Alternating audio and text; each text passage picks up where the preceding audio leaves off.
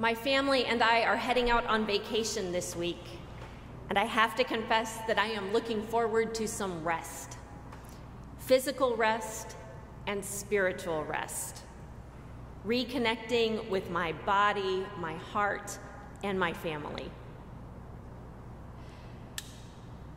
Rest, reconnection, and reflection are vital to our spiritual lives.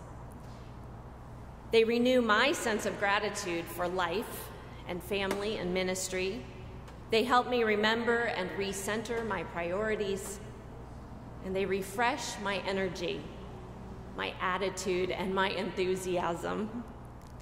I am looking forward to taking time to step back from life and take in the bigger view.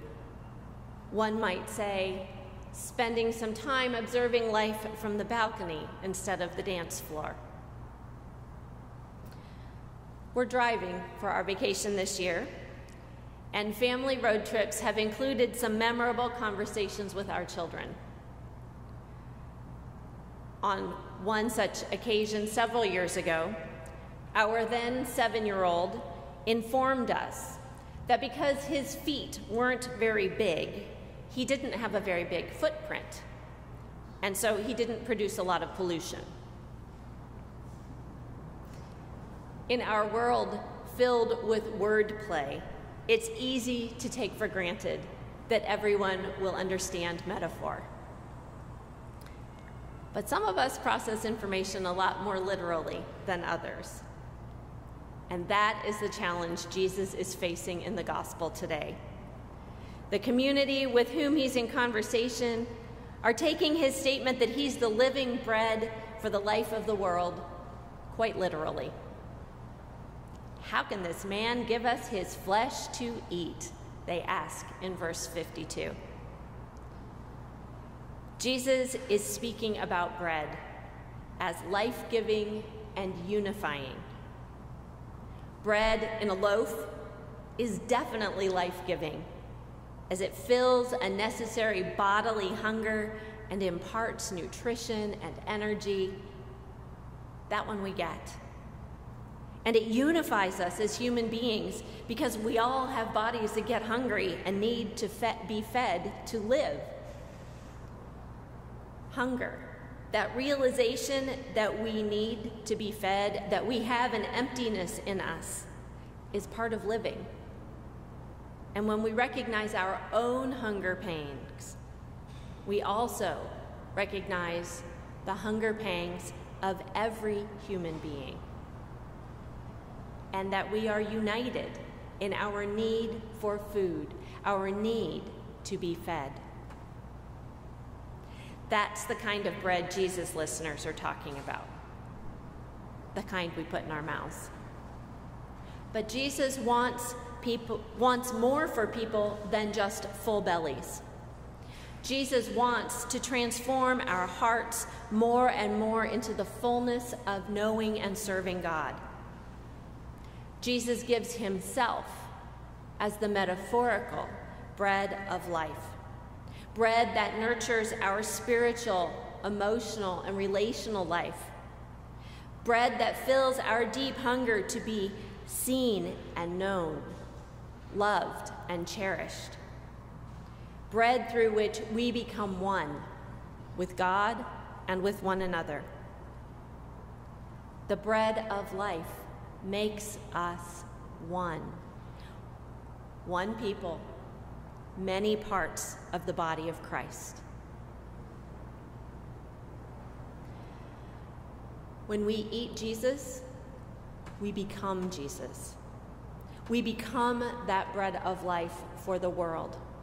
We become a source of life and hope. Every interaction of our lives, big and small, with family and strangers, becomes a moment of sharing God's love and grace. A moment of opportunity. Jesus gives us the bread of life, that we might have life and live it fully, faithfully, and joyfully. and that we might share that faith and joy to bring life to others.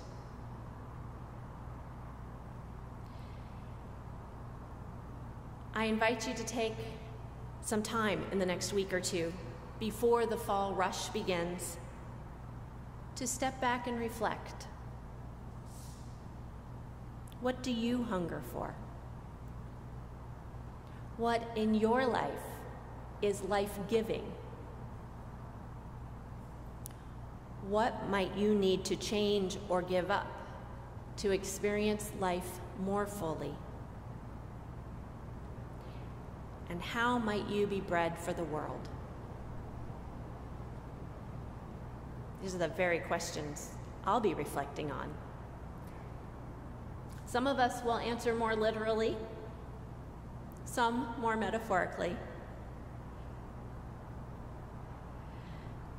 And then I invite you to share some of your reflections with one another, in person or virtually, over the next few weeks.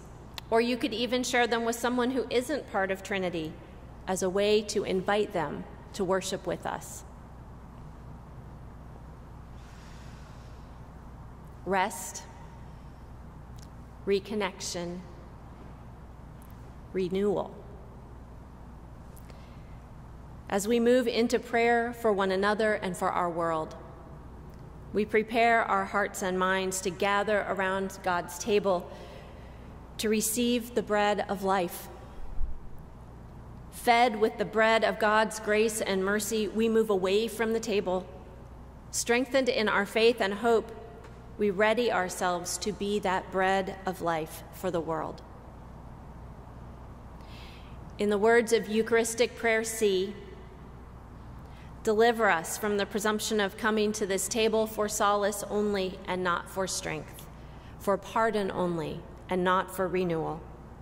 Let the grace of this Holy Communion make us one body, one spirit in Christ, that we may worthily serve the world in his name.